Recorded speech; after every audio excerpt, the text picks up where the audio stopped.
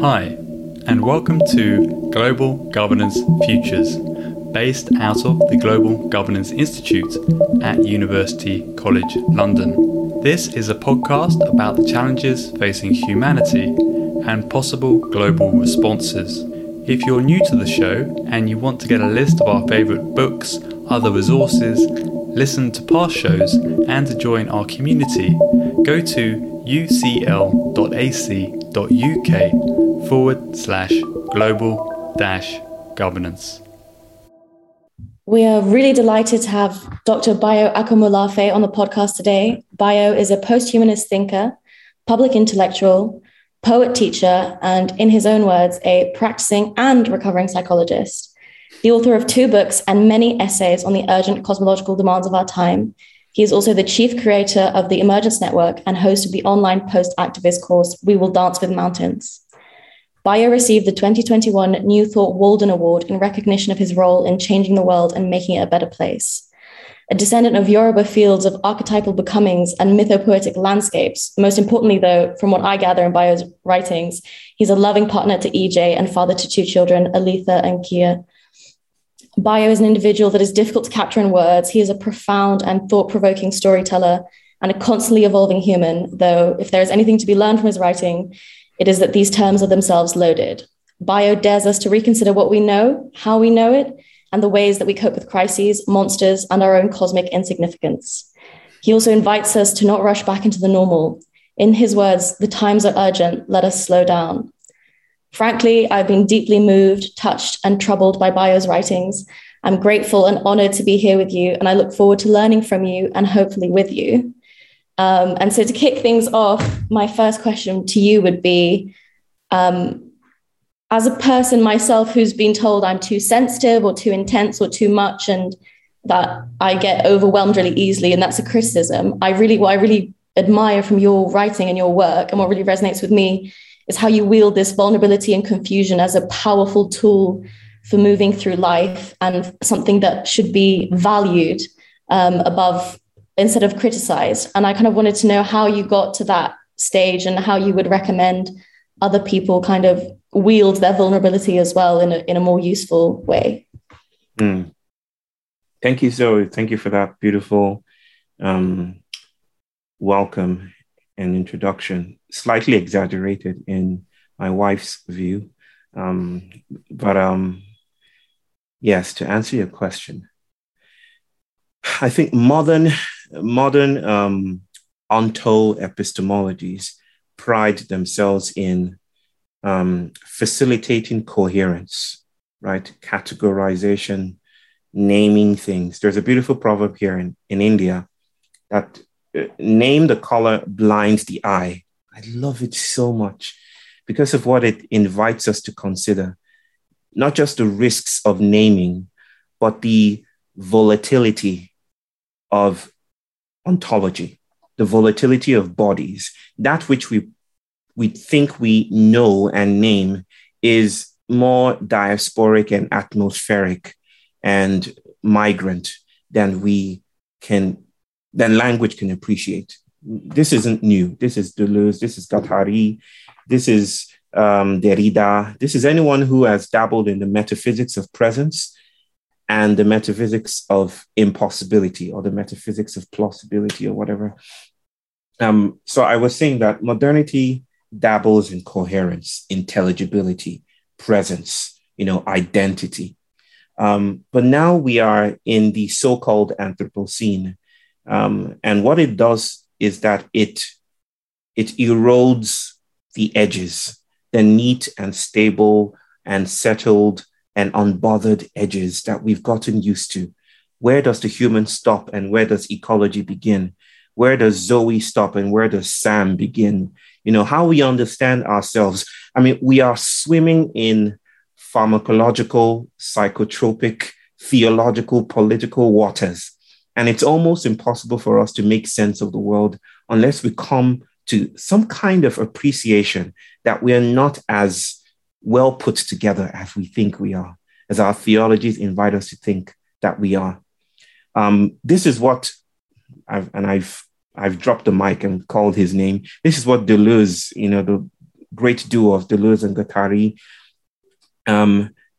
called flights away from circles of convergence. That is, sometimes, especially if we tend to think of the world in terms of assemblages, then how the new happens is when something runs away, like a slave from a cotton plantation. Something runs away from that assemblage.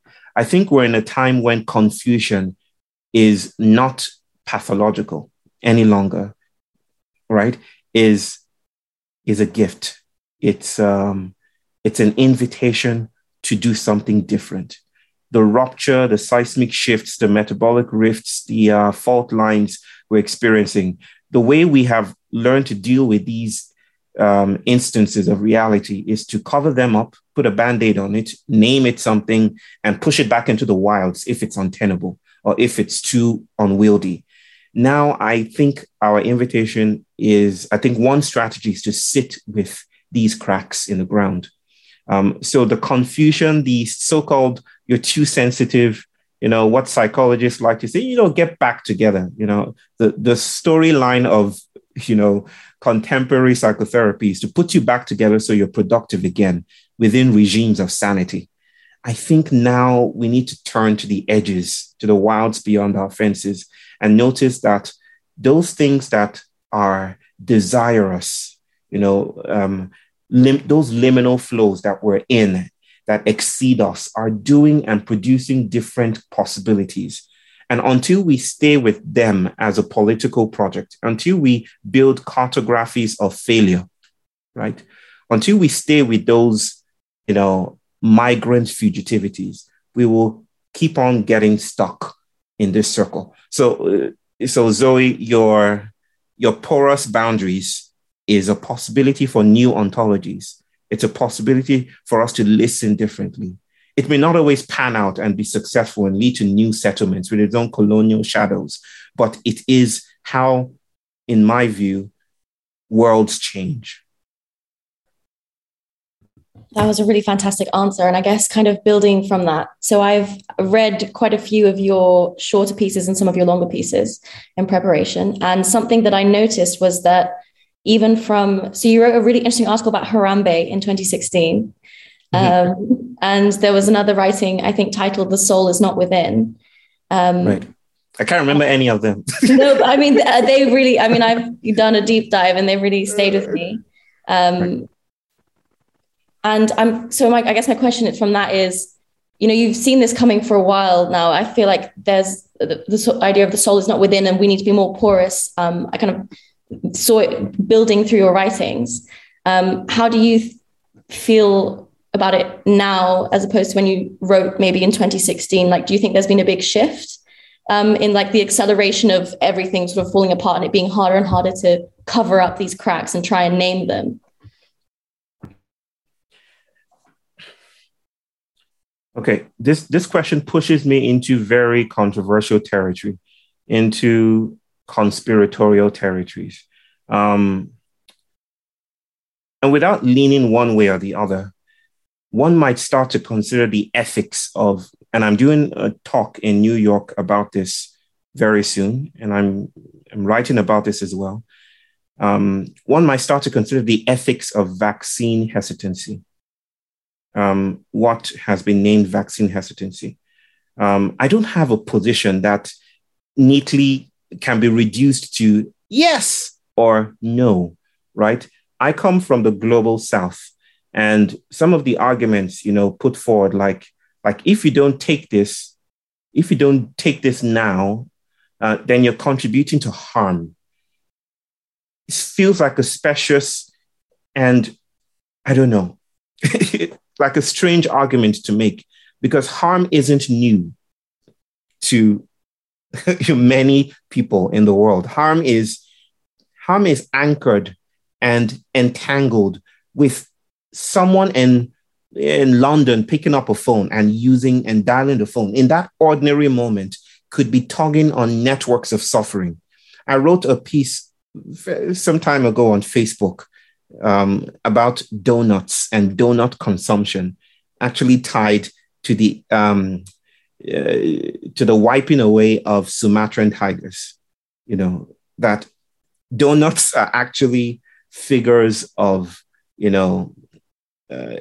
what's the word that wants to come to mind? Extinction, right? Just the mere act of eating a donut is tethered to the death of a tiger somewhere. I don't want to go through the links of that, but some of my more conscientious friends were like, yeah, I get the link, I get the entanglement, but, I still want to take a donut.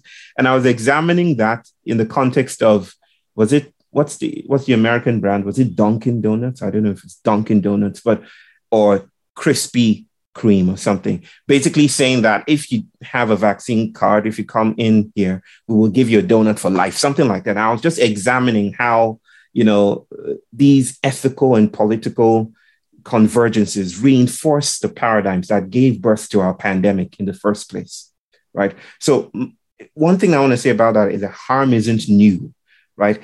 Both positions, I think, are untenable. Anti-vaccine or pro-vaccine are untenable. That there's a place where we're being invited to sit with the cracks, with the implausibility, the unwieldy territory that has been evoked by this alien that has come into our territory. So I guess I'm straying too far from course. I guess what I want to say about staying with the trouble, or remind me, Zoe, what was the core of your question again? I've traipsed off too far. I struggled to find the core of my question myself, but it was... it happens to me all the time. Given how you were writing and seeing the world back in 2016, when arguably everything sort of kicked off, how do you view maybe how that evolution and that maybe acceleration of degradation of everything? The point I wanted to make and struggled to make for a while is it has to do with, I think I'm feeling apprehensive. At some level, I feel the anthropos is the product of modernity. It's a project of settlement. It's a project of post-Holocene settlement, right? Let's create a world that is flat enough for rational, disembodied, abstractual, ritual-making, place-making work to happen. Let's do that. And that's what white modernity is about. It's about purity. It's about escape. It's about arrival. It's Baldur dying and Freya seeking the world to be silent in the face of her son's death, using those mythopoetic values. I think my point is that I'm feeling a lot apprehensive these days because I feel that a portal was opened and it's closing now. This portal feels like an opportunity for us to stay with the trouble of the anthropos, of our immurement within individual territories, right? This isn't even so exclusively indigenous. Again, Deleuze and Guattari were against the identity paradigm, the notion that we are imprisoned, incarcerated within the individual. And I think what we're doing right now, especially the ways that epidemiological conversations are happening, tribalized into these two camps, we're not allowing for something else to happen. And those who are conflicted and are on the, usually wrapped up into a monolithic community of people who are too stupid to understand the science of it.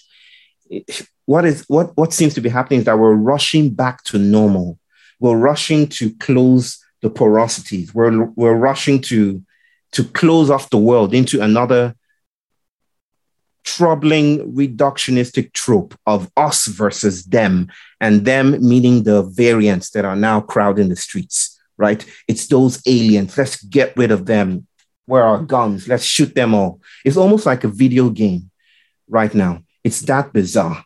So I guess the invitation is there are questions that are not being allowed to sprout because of the convergence, the cybernetic patterns, the algorithms we're used to.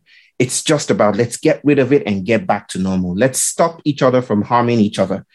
But there are other things that we're asking, other tensions that I think are possible to sit with right now.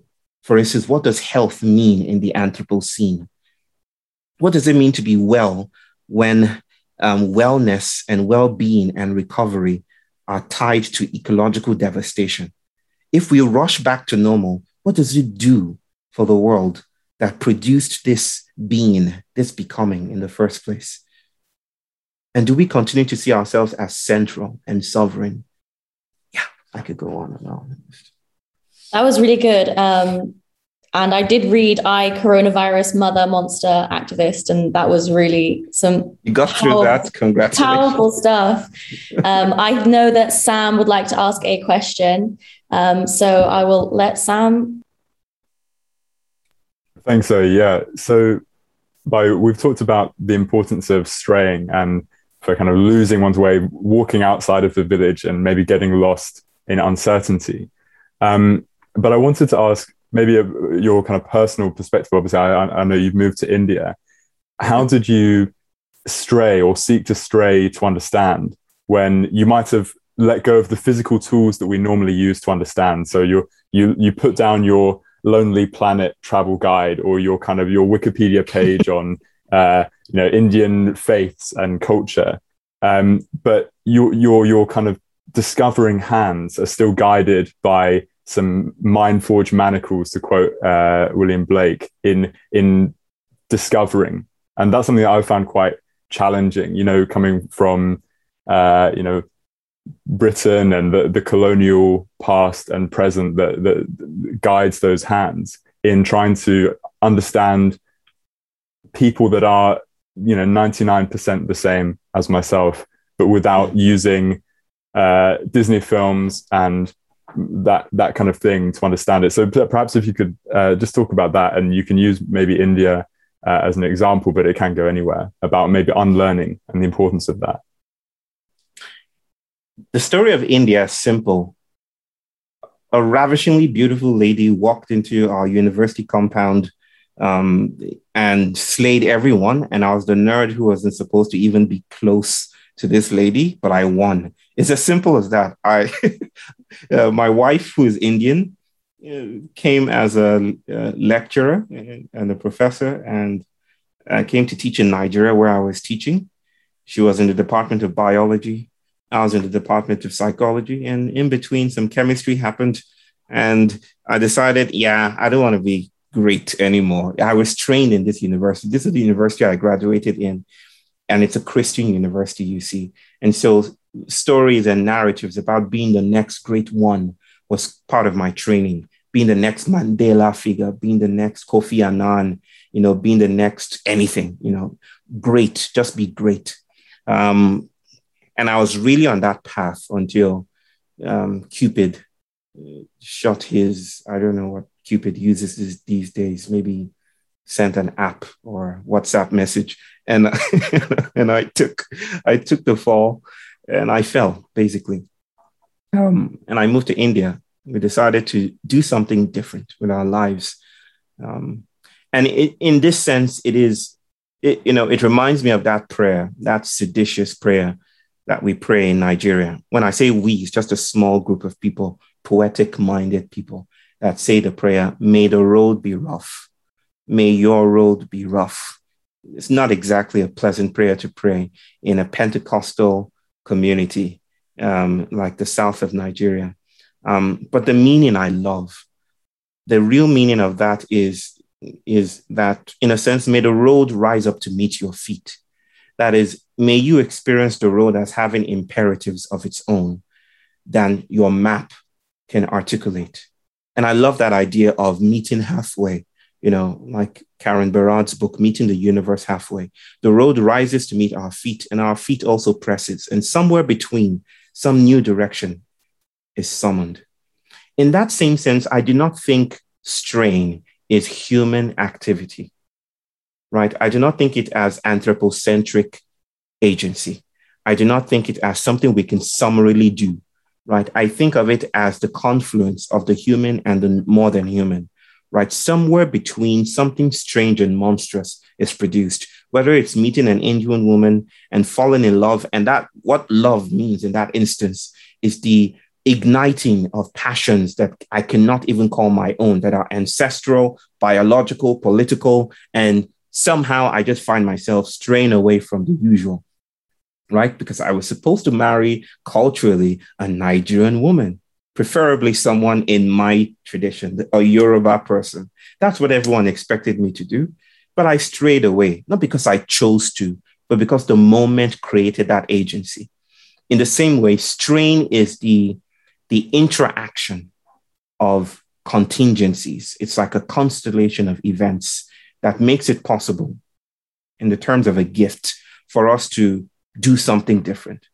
In that sense, I think I've made this point before. It is not ours to do. It is not human exclusive work. It is human hyphenated with ecologies that make strain possible. Yeah, that's a great way of putting it. And I'm kind of reminded of that Yoruba understanding of that web of interconnectedness that I think you've written about before. And that's something that I've been thinking about quite a lot in relation to, I don't know if you've come across Jason Moore's capitalism in the web of, I think it's the web of life. And it's the idea, capitalism is part of this web of society. Humans are part of this as well.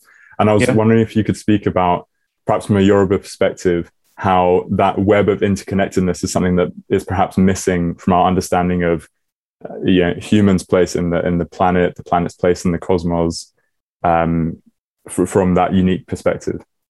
Right.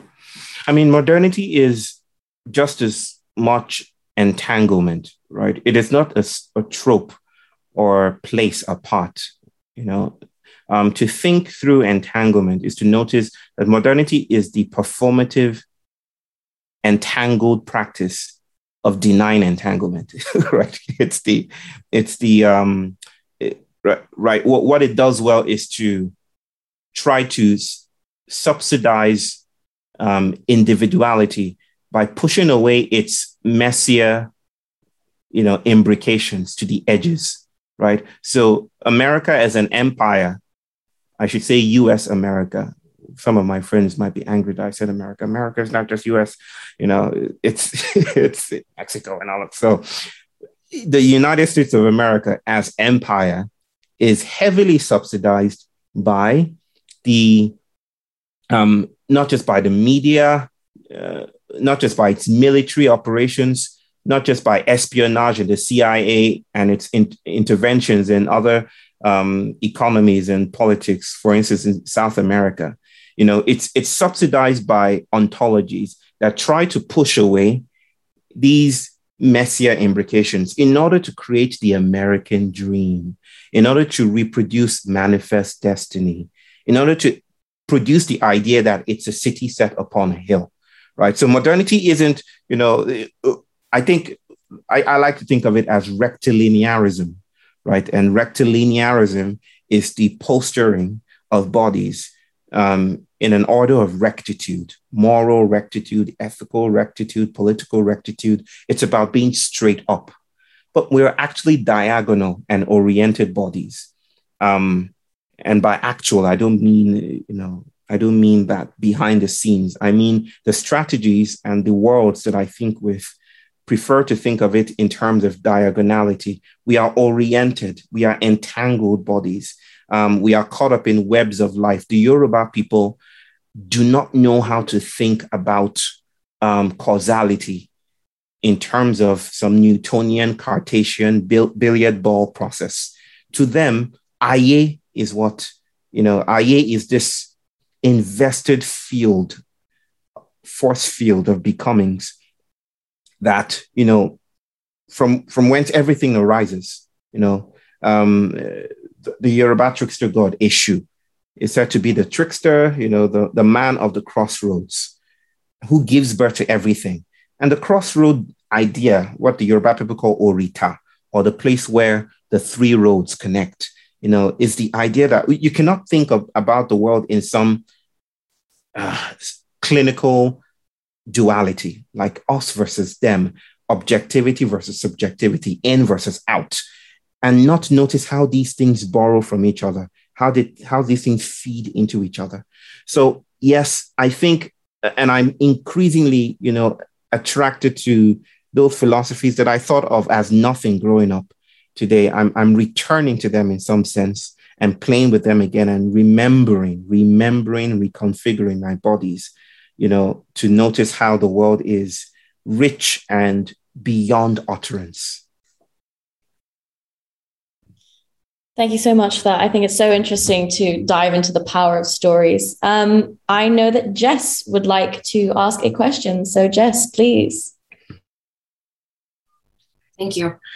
There's so many ways that we could go. I've got so much spinning around in my head right now, but I wanted to touch on something that you said about just now about duality, and that resonated in the context of the coronavirus and how we're handling this whole situation, the us versus them, the idea that it's like a video game that we're trying to, battle the variants. And I wanted to sort of bring it back to this portal that you mentioned, why rushing back to normal may not be the best plan. And so what kind of agency do you think this crisis has given us, and why is society so unwilling to accept the agency that ecology has given us to change and to sort of disassemble this colonial modernity mindset? I think I got the heart of the question. I didn't quite get the extreme parts. I mean, the end of that, because I think there's some glitch, but hail to the gods of the glitch. Glitches are intelligible in their own ways, right?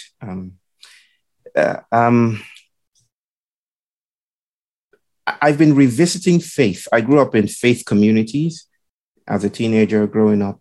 And faith was always rendered as belief in a supreme being. But I've been trying to write out and experiment with a more ecological notion of faith as how bodies borrow other bodies in order to meet complexity, right? So in a sense, the wasp and the orchid are in a faith relationship, right? And the microbiota, the bacteria in our guts are in a faith relationship with us, right? It is this sense of the holobiont, right? What Lynn Margulis called the holobiont, that bodies are never independent. We need other bodies to thrive. We need other bodies to breathe and to eat and to process milk and to go to the toilet and to do all the things that we usually take as ordinary. But we are composite beings, and these agencies, are fidelities we build over time in order to meet us on unstable and changing environment. With that in mind, I feel that, our contemporary conversations in crisis around the virus and climate change and all of that, you could as well ask the question, Jessica, why is it that after how many years now? 50 years of talking about climate change since the 1970s. Why is it that we haven't done anything really? We've done lots of things, but it seems on a whole, we haven't done much about it. It seems everything we're doing just keeps on going back to the same, to the familiar. Why is it that with all the things we know about racial disparities and racialization, why is it that we've not switched it off, right? And just come out into a post-racial society? The reason we ask that question is because we think that humans operate by information. So the more information we have, the more we educate ourselves out of our fidelities. But our bodies exceed informational, patterns. They are migrant, they're embodied, and they are sticky. I feel we're stuck in very resilient patterns of responding to crisis. And that's the issue here. That's the challenge. That's the shamanic imperative there. We're stuck in very, very, in historical patterns of seeing the world. And it's going to take something shocking. It doesn't have to be monumental. I don't trust the monumental or the spectacular anymore. I'm looking for the small flights of deterritorialization. the small bursts of messianic fury. That's what I'm attracted to. But the point here is that the reason why we keep on doing the same thing over and over again is because of the way we eat, is because of the environment that we're raised in and that we are gestated in, is because of the way we frame news and education and schooling and well-being and consumerism. These contingencies, these relationships shape our behavior. You should read Epistemic Situationism, these experiments of psychologists and how they noticed that the ethical leanings of judges in the court of law, for instance, was almost determined or largely influenced by, what they had in the morning, breakfast, that a judge was more likely to rule with some leniency if the furniture around them was soft, right? Or if it was hard and rigid. It breaks apart that liberal humanist idea that it's all in here. All we need to do is just get our act together, read all the books we can, and solve our problems. But we are noticing, and I strive to emphasize in my work around post-activism, that even those of us that are working hard to save the planet might be reinforcing the paradigms that gave birth to the trouble in the first place, right? So I think we're going to continue for some time. I don't know. This is speaking out of my derriere, but I think we're going to continue to do the same thing over and over again. We're going to see this as an enemy, and we're going to see ourselves as the lords of the land. A tsunami of epic crises and events might bear down on us, but we're going to find a way to reinforce our individuality. It's about me. It's about my journey. It's about us together. It's about what we do. That's the reason why I'm quite apprehensive about, the measures we're taking to respond to this ontological event. I don't know if that answered your question. You did absolutely answer my question. So is there value then in seeking information, specifically in the form of academia? And how perhaps does academia reinforce this paradigm, and what changes would you make that could allow for a deeper type of understanding that goes beyond just what we know or what we think we know? Those are very, very loaded questions. Am I being interviewed for a position as Vice Chancellor of UCL? Because I'm down for it. I'm just kidding. What would I change? Is information? Definitely. Information is material. We tend to think of information as just heady stuff, ideational. But I think information is material. It's material semiotic, it's somatic semiotic. My point is, it's the worlds itself, not just by what we reduce and crystallize as information, right? Just like I tell people who are suddenly aware of other cosmologies, that you cannot summarily change your cosmology just because you're aware of new ones. It's not a marketplace of cosmology. It's like, oh, the Yoruba people think of the world in terms of a web of life. I like that one. What about the Indian people? They think about, a pantheon of gods and their influence in the affairs of men. Oh, I love it. I think I'm going to go for that one. It's not a marketplace of ideas in the way that business people frame this, because cosmology and even cognition is embodied.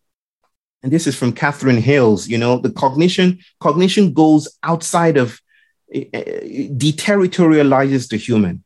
So how we think and how we come to think and behave, is a matter of ecological shifts, right? And ecological stabilities. Is the reason why someone who is let me use a United States trope, someone who is a left-leaning Democrat, who ticks all the boxes, in terms of what I believe, how I cherish people, I'm for Black Lives Matter, could still at night, walking on a side of the road, run to the other side of the road when she or that person glimpses a Black person in a hoodie, right? It's like, it's not just what we know that makes what we do. There are other things that are influential in how we come to the world. So it's not just information. And I think this is where there are many things to say about academic configurations. One of which is the categorization of what we can know in terms of disciplinarity, right? So this is a disciplinary route. This is another one you can take, and then all of these parallel lines are divorced from each other. And the subtle idea here is that these routes of knowledge do not cross each other, because the world is amenable to human centrality. It's what we choose to know, and that the world isn't messy like psychology spilling into sociology. And so the one way that I would, and I don't want to speak about this at length, but one way that I would work with that, or the ways that I am working with that, is to invite transdisciplinary, diffractive, interactive spaces where psychology is already a matter of furniture, right? Which is disturbing to humanist paradigms, where how we eat shows up in how we study or what we choose to study, where science is not, and this is largely owing to the beautiful work of feminists, material ecologists, and people in science and STS, basically, science and technological studies, that science is not some divorced, pre-relational knowledge that a few people with the expertise can be granted access into. Science is largely based on funding, the size of our test tubes, the shape of the software we're using. So we're not producing universal knowledge. Science is deeply cultural. Science is deeply, is closed, depending on the locality that is wielding those practices. That is what I think the academia is struggling with. Relevance in the Anthropocene. Because if we continue to produce knowledges that pretend to be universal, and even when we have our head on our shoulders and we're saying, no, there are other ways to think, it seems to still be caught up in an economy of tautology, right? Because there are other constraints on how we produce knowledge. Most people in the academic world want to produce the knowledges that they produce because they want to write books, you see, and ascend to the ranks of tenured positions, right? So there are other structures that are impinging on how we make sense of the world and how we produce knowledge. And that is, I think, one thing to consider about that question. That was great. I think it'd be really interesting if students were the ones to interview for the vice chancellor position, but maybe we can set up a position another time. That's radical. I know that Tom wanted to ask a few questions, so I will let Tom ask away. Thanks, Zoe. Thanks, Bio. I really enjoyed reading your essays and listening to you speak, and I've been really struck by just the invitation that you give us to feel into the awkwardness and the confusion, and also to really hold the question as opposed to rushing to an answer. As you say, you suggest there's two ways of responding to a question. One is by resolution, an answer, clarity, and the other is a rite of passage. And that really resonates with me right now as a teacher, as someone who's really grappling with many of these questions that you're posing, and also discovering for the first time scholarship which wasn't on my syllabus as a student, and is Deleuze and Guattari are quite new to me, but clearly perhaps incredibly important touchstones for the discussion we're having today. And I wonder why that is the case. I also have, I think, in the past found some of that scholarship in that space quite formidable, difficult. I don't find your work difficult. I find your work incredibly kind of it's very welcoming, but it's also it's quite seductive. I want to learn more. I feel myself sort of being drawn down this fascinating rabbit hole here at the moment. So, but to make it maybe more concrete, when we think about climate change, we often rush to thinking, well, the problem is carbon, or the problem is consumption.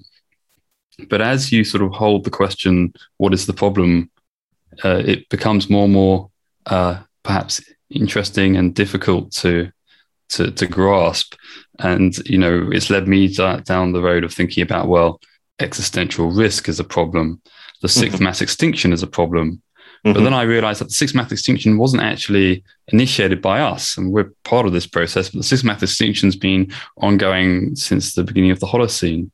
So the sort of the biophysical, the material, the human agency, volition, it does leave me in quite a state of awkwardness and confusion.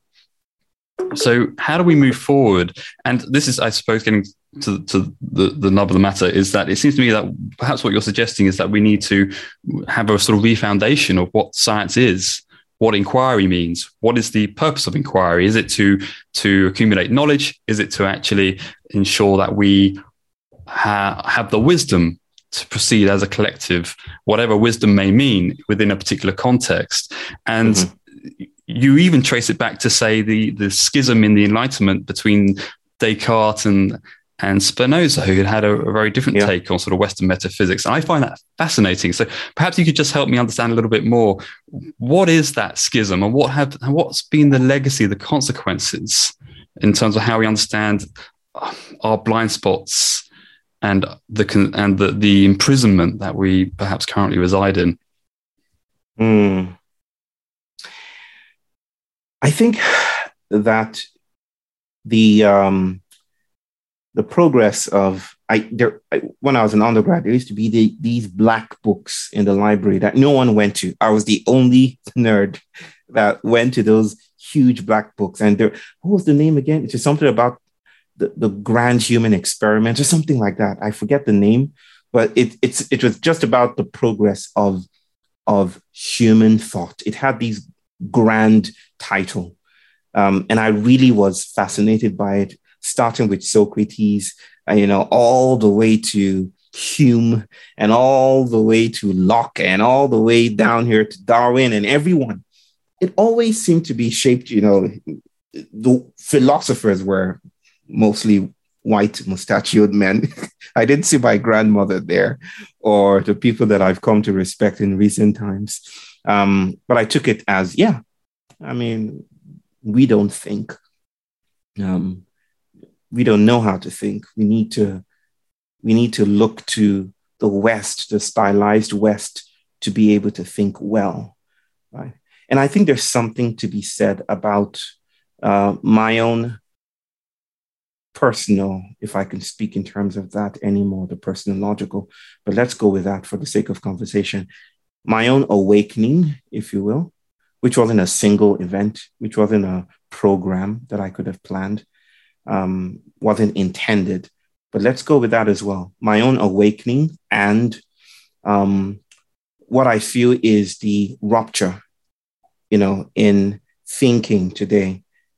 Thinking not being a monolithic thing, but where it seems, at least according to one narrative, to be heading, right? We start out with the individual.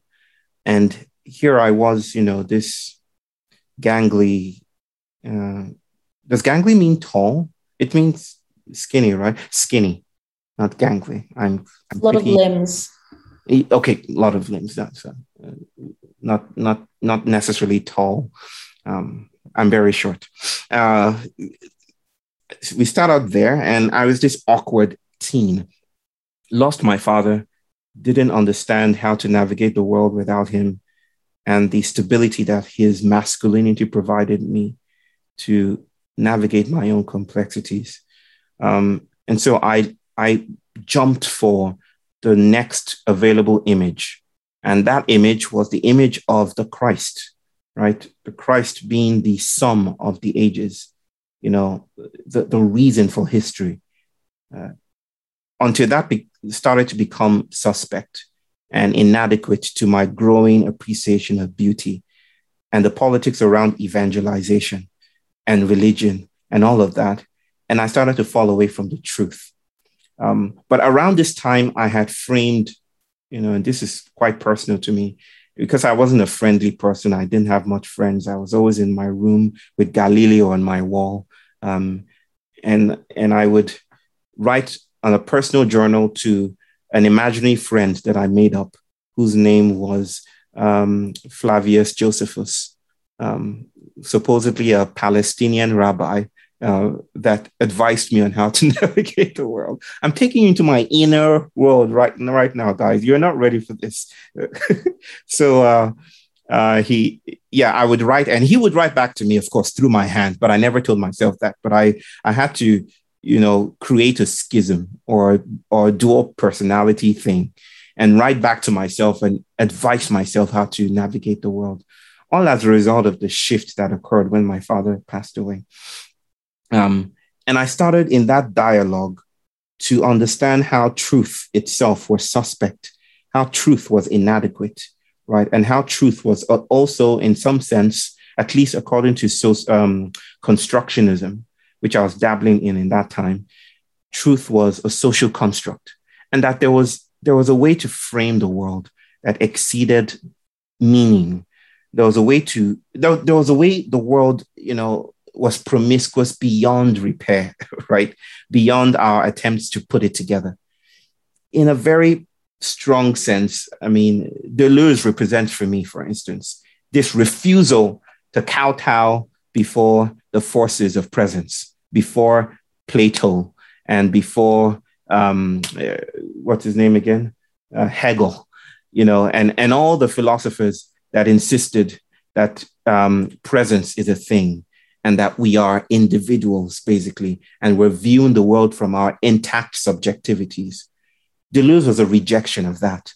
Why do I find myself attracted to Deleuze-Guattarian paradigms? Is because what they did dances with the world that I'm now coming to appreciate, right? The Yoruba people have always said that we are not quite individuals, not in that sense, but the effect of their stories is that we are caught up in a village, not that we are in a village, we are the village in its specificity, in its ongoing specificity.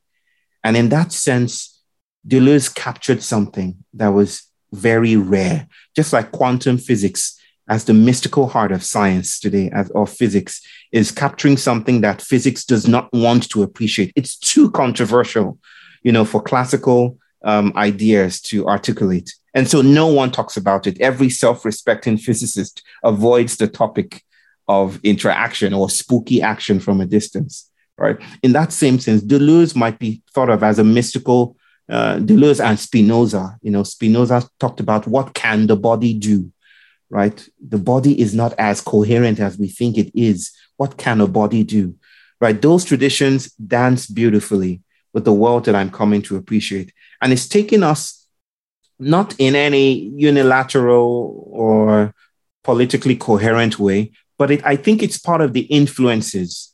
Some of the people that I really value and cherish are also playing with these ideas, right? The idea of flight, of deterritorialization, the idea of assemblage, the idea of constellations of bodies, the idea of schizoanalysis, that things are not as well put together.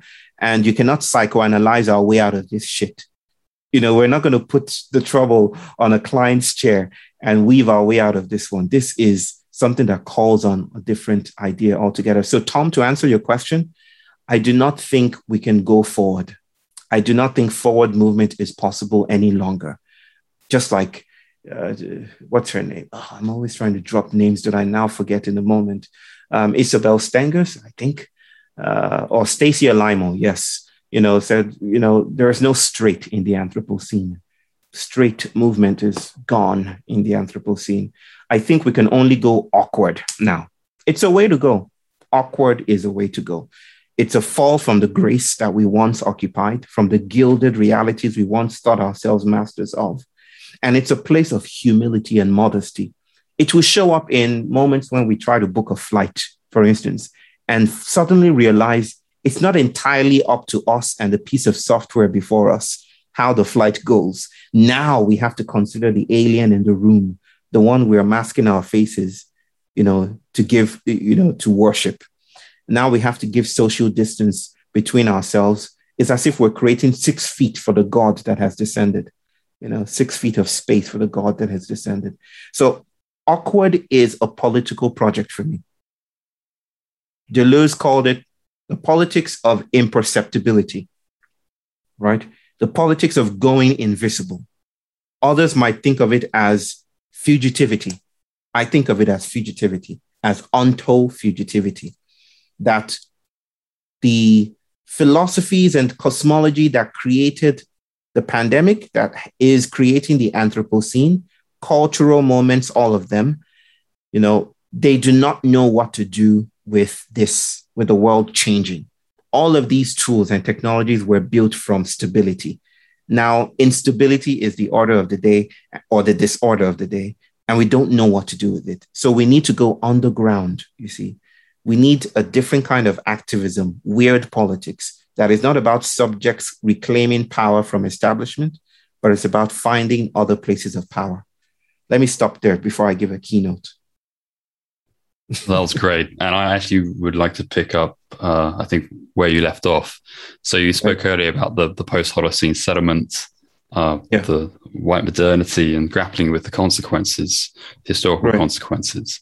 How do we respond in the current situation? Emphasis on responsibility to sort of legacies of injustice. And there's lots of ways in which it seems, thinking inside the box, we do respond. Questions of reparations, for example, questions of symbolic apology, decolonizing our syllabuses within the universities, questions of really clarifying the relationship between the globally governed and the global governors. But again, it seems to be operating with those binaries.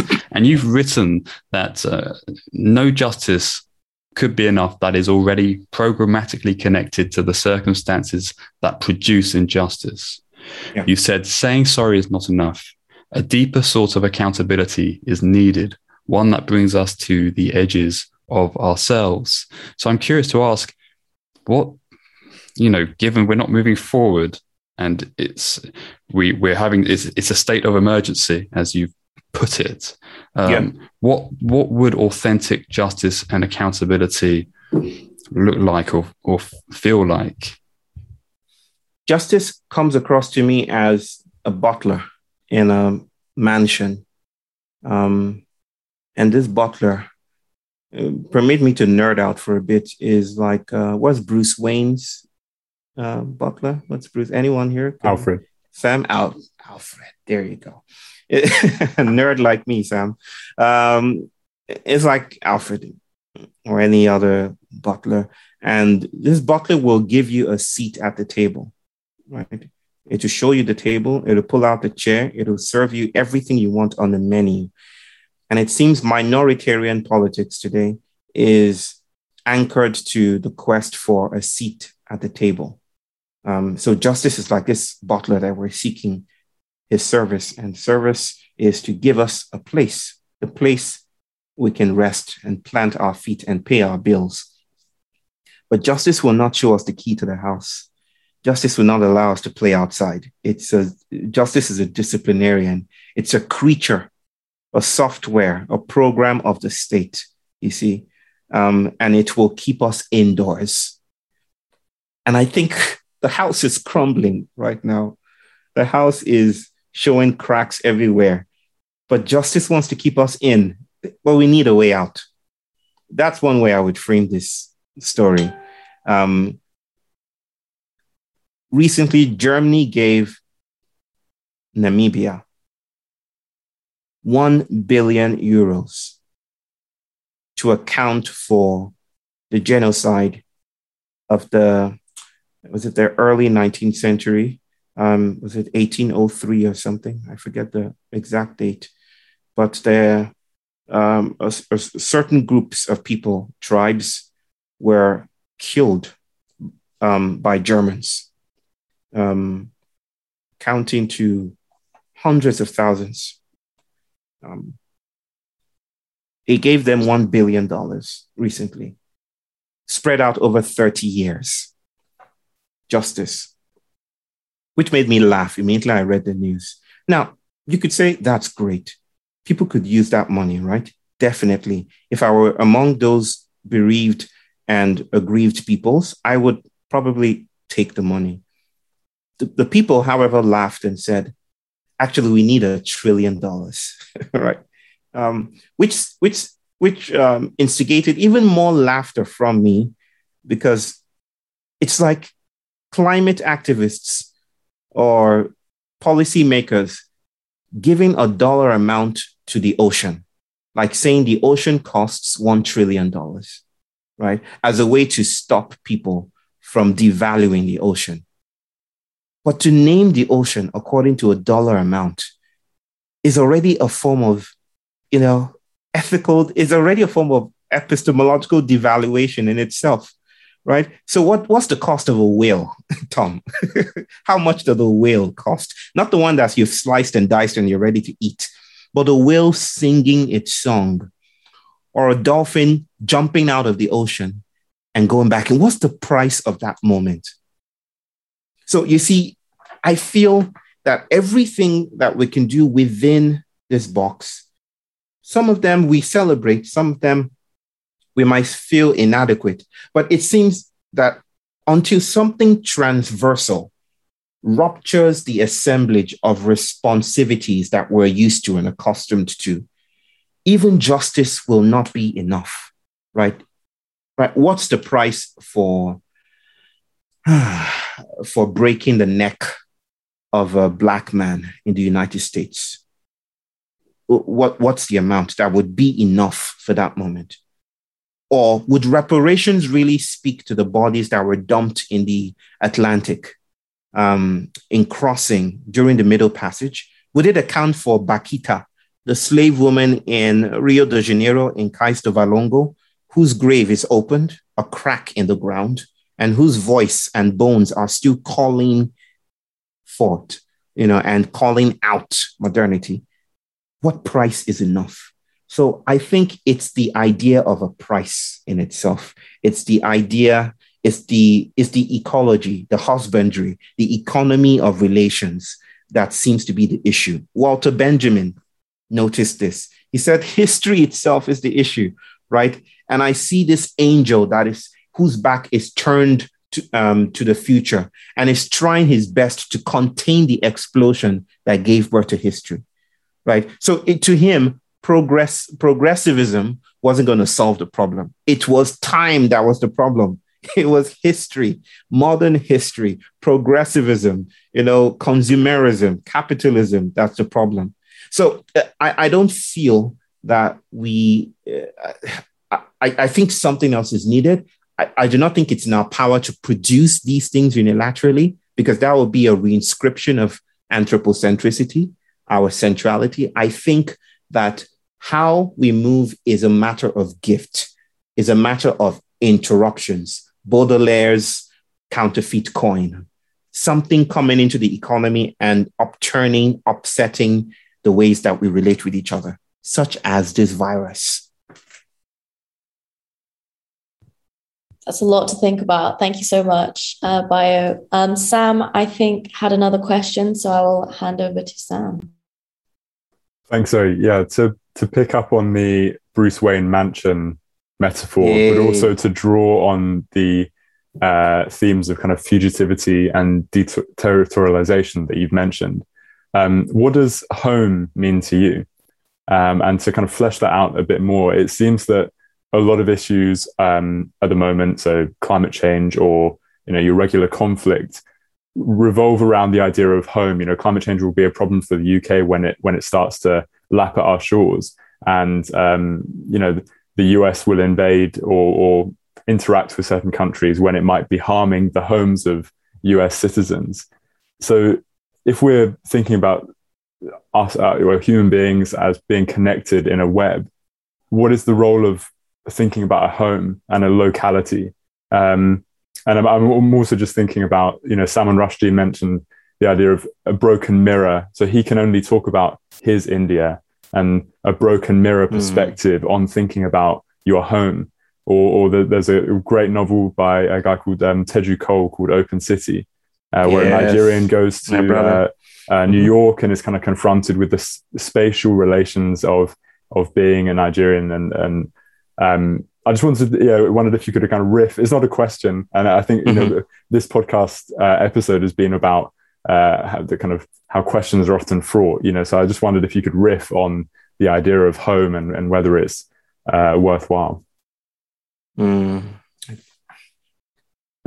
There's a great philosophical project that's called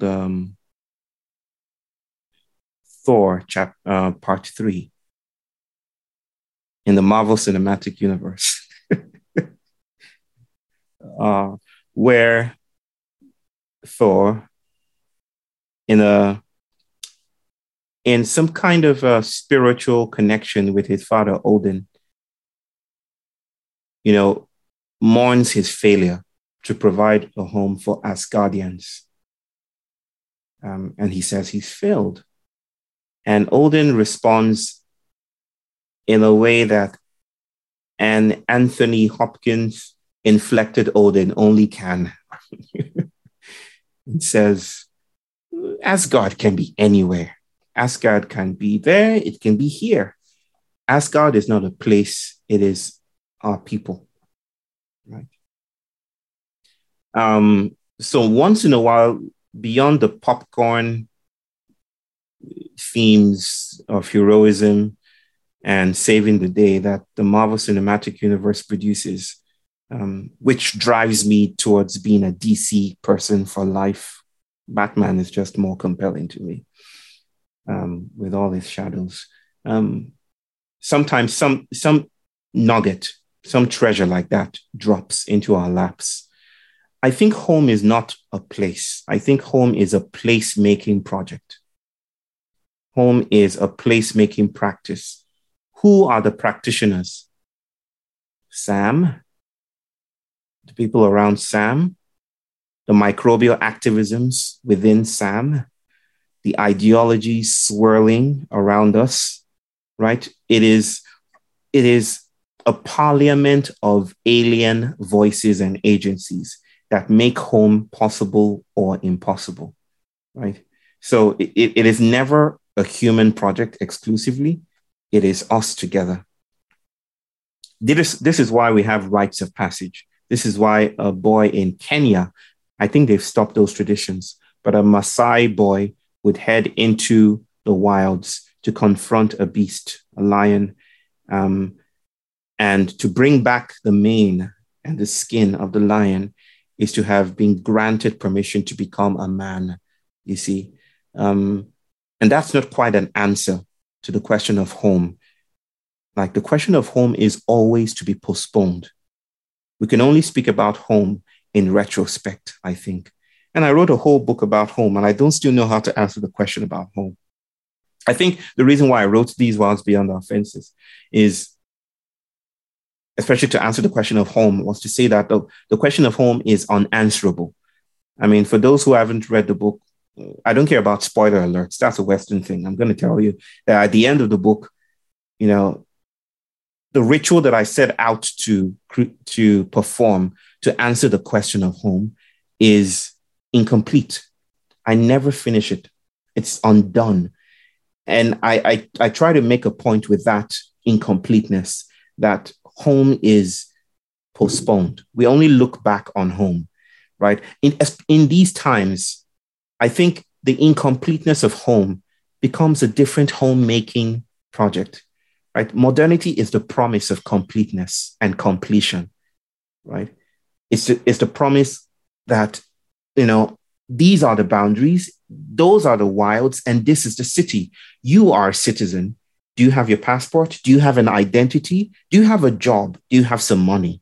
You're complete. This is home, right? It's a planet terraforming project. It's a way of making home, right? And what's missing in that project of making home is that nothing is missing, right?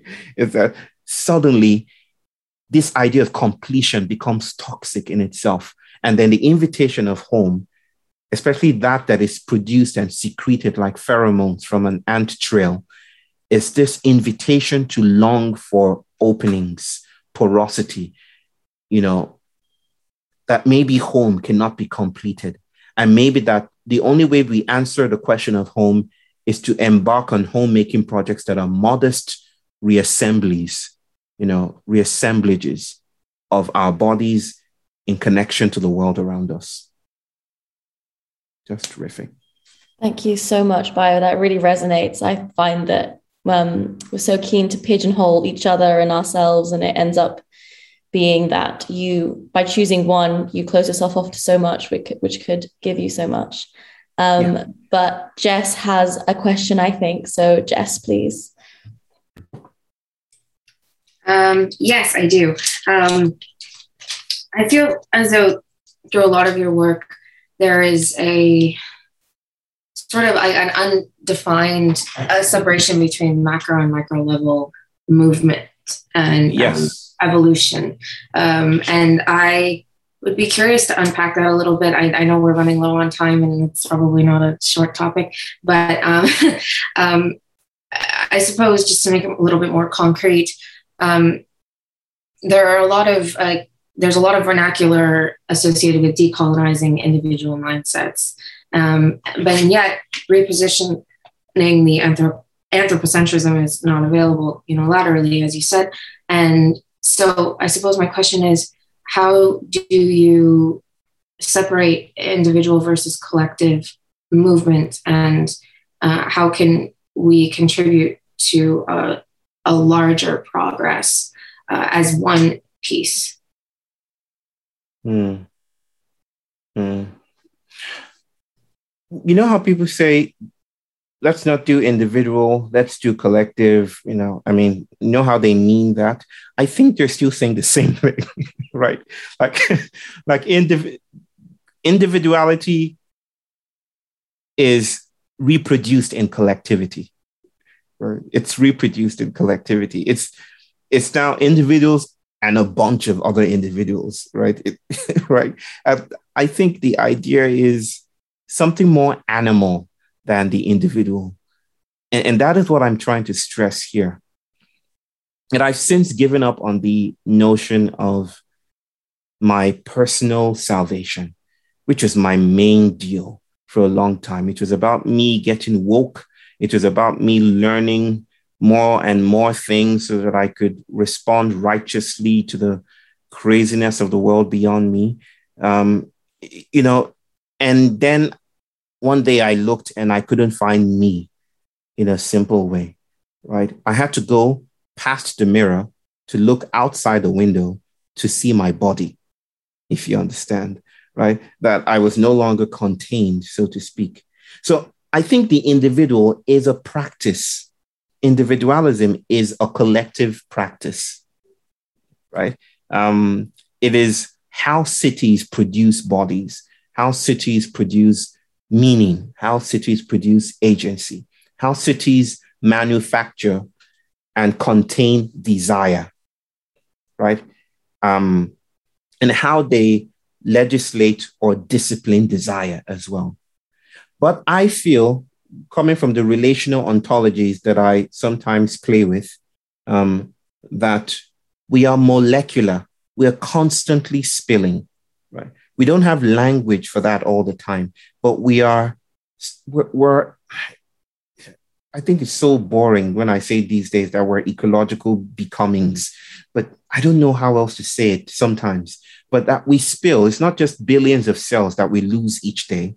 It's not just that we're spilling away into dust. It's not just that we're ancestral dreams. It's all of these and more. It's Zoe's desire and unbridled promiscuous passions, spilling away from the moralistic containers, that seek to, even sometimes maybe with her permission, that seek to contain her, right? That seek to name her finally, and lose sight of the many dimensions, the multidimensionality that cannot be held by any stable language or grammar, right? So I'm speaking about what Hortense Spillers might call the flesh, right? Maybe somewhere beyond individuality and collectivism is the spillage of flesh, Jessica, right? Flesh being something more monstrous and chimeric, something like a chiasmus, something like a highway robber, coming once in a while, just doing other things beyond what we think, is possible. What do we do? I don't, I don't know how to answer that question. I'm just smitten. I'm slain before this mountain that is now me, Jessica. And I really struggle to find a word for it. It's like all of a sudden, now that my agency is no longer tethered to my unique histories, but is now, a matter of, the world beyond, the world that was supposedly neatly configured to be outside of me. Now that I'm caught up with all of that, what does it mean to be an individual? What does it mean to act upon the world then? I think without trying to reduce everything to some cosmic goo, where everyone is acting at once, I know it's possible to think about individuation that is still contingent upon external forces. But the idea of externalizing those forces is also problematic, right? Because they're not external. The external is already inside. Ecology is already internal. So what was your question again, Jessica? What do we do? Oh my goodness. I don't remember. It's what I do. It's how I got my wife, actually. It was just talking, and then she just said, "Why are we doing this again?" And before she knew, she was married. So that's. I suppose I think I attribute a great liberation or a great freedom to the connections and the being part of a whole that you describe. And personally, I think I'm very much still shackled to ideas of societal perception and of a path and an appropriate success. And I think I strive to sort of break free of that and yet want to contribute to the world around me in a positive way. So I think that, I don't even know if I really have a question, but your work really spoke to me in terms of the kind of fusion between micro and macro level interactions. And that is something that really resonated. I think the struggle is real. I think we're constantly going back and forth between how we think about a world that is now differentiation, right? A world that is never stable. The immanent is real. It's not a division between the transcendent and the ordinary. It's just this immanent, this vast, divine, sacred immanence. The struggle is real, but here's what I think about that beyond the struggle, you are already saved. Let me put it that way, right? Maybe some of the struggle is, how do I respond all right? How do I correct things? How do I respond to a world?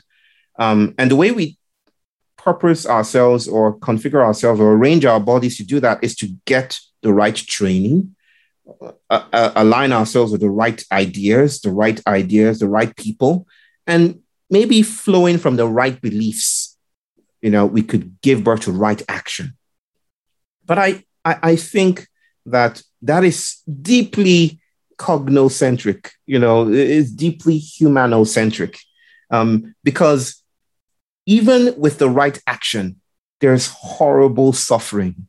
You should read Ursula Le Guin's The Ones Who Walk Away from Omelas, short story about ethical impossibilities, how people that are activists and doing the right thing and promoting the right science are actually doing this on the backs, on the back of the suffering of a single child in a wardrobe somewhere underground beneath that city, right?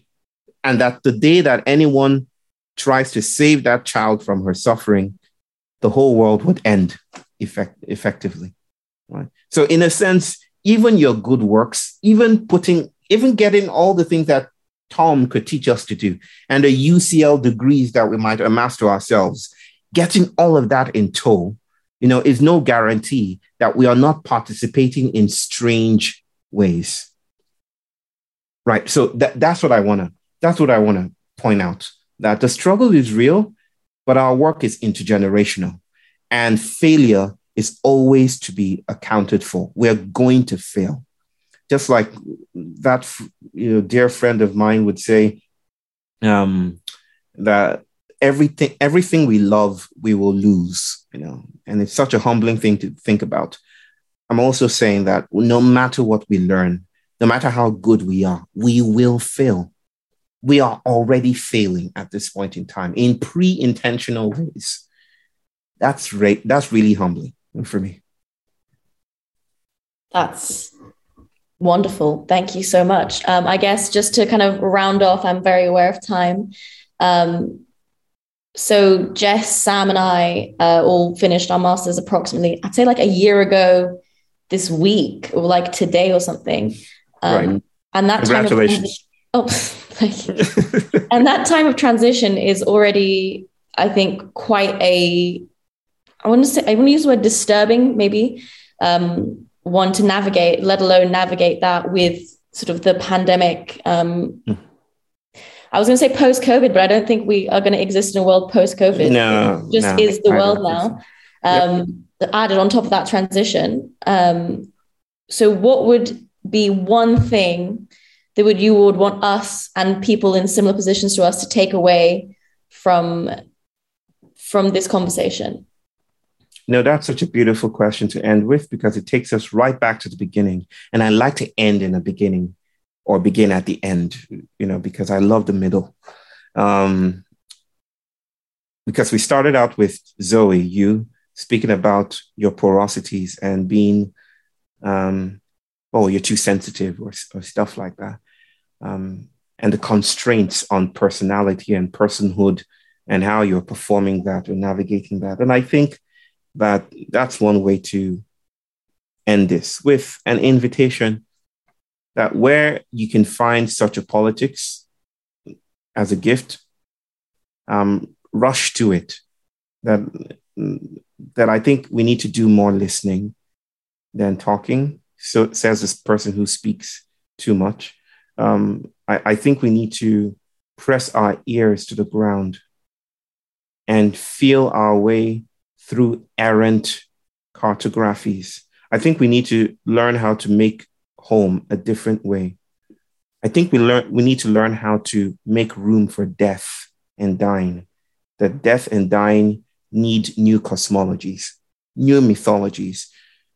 The more we think about death as a terminal point, which is the dream of modernity, the more we will keep on practicing life as a prison cell, right? All we can grab here so we can take to the great beyond, or all we can grab here because there's nothing afterwards. But if we see death as a terrain, as a rich topography of manifold becomings, then maybe there's hope for shapeshift, right? So I think it's time to make sanctuary, not as a project of safety or to save ourselves, to protect ourselves from the storm outside, because we are the storm outside, you see. I think it's time to make sanctuary as a project of birthing the new. Like in a world that is starved of trees, to have a circle of midwives surround a leaf that is suddenly bursting from the ground. I could think of no project as urgent as slowing down to notice that. And my work at the moment, if I could think of it as my work, is about working with a politics, or trying to articulate a politics in all the fragile ways that I can with the people that I am called to work with. that might invite that kind of work of staying with the trouble and making sanctuary in these end times. The end. That was so beautiful and so moving. Thank you so much for being here with us today, Bayo. Thank you. That has made my day, probably my week. Thank you so much. I'm grateful. Thank you. Yeah, thank you so much, Bayo. Really appreciate it. Thank you so much. Thank you.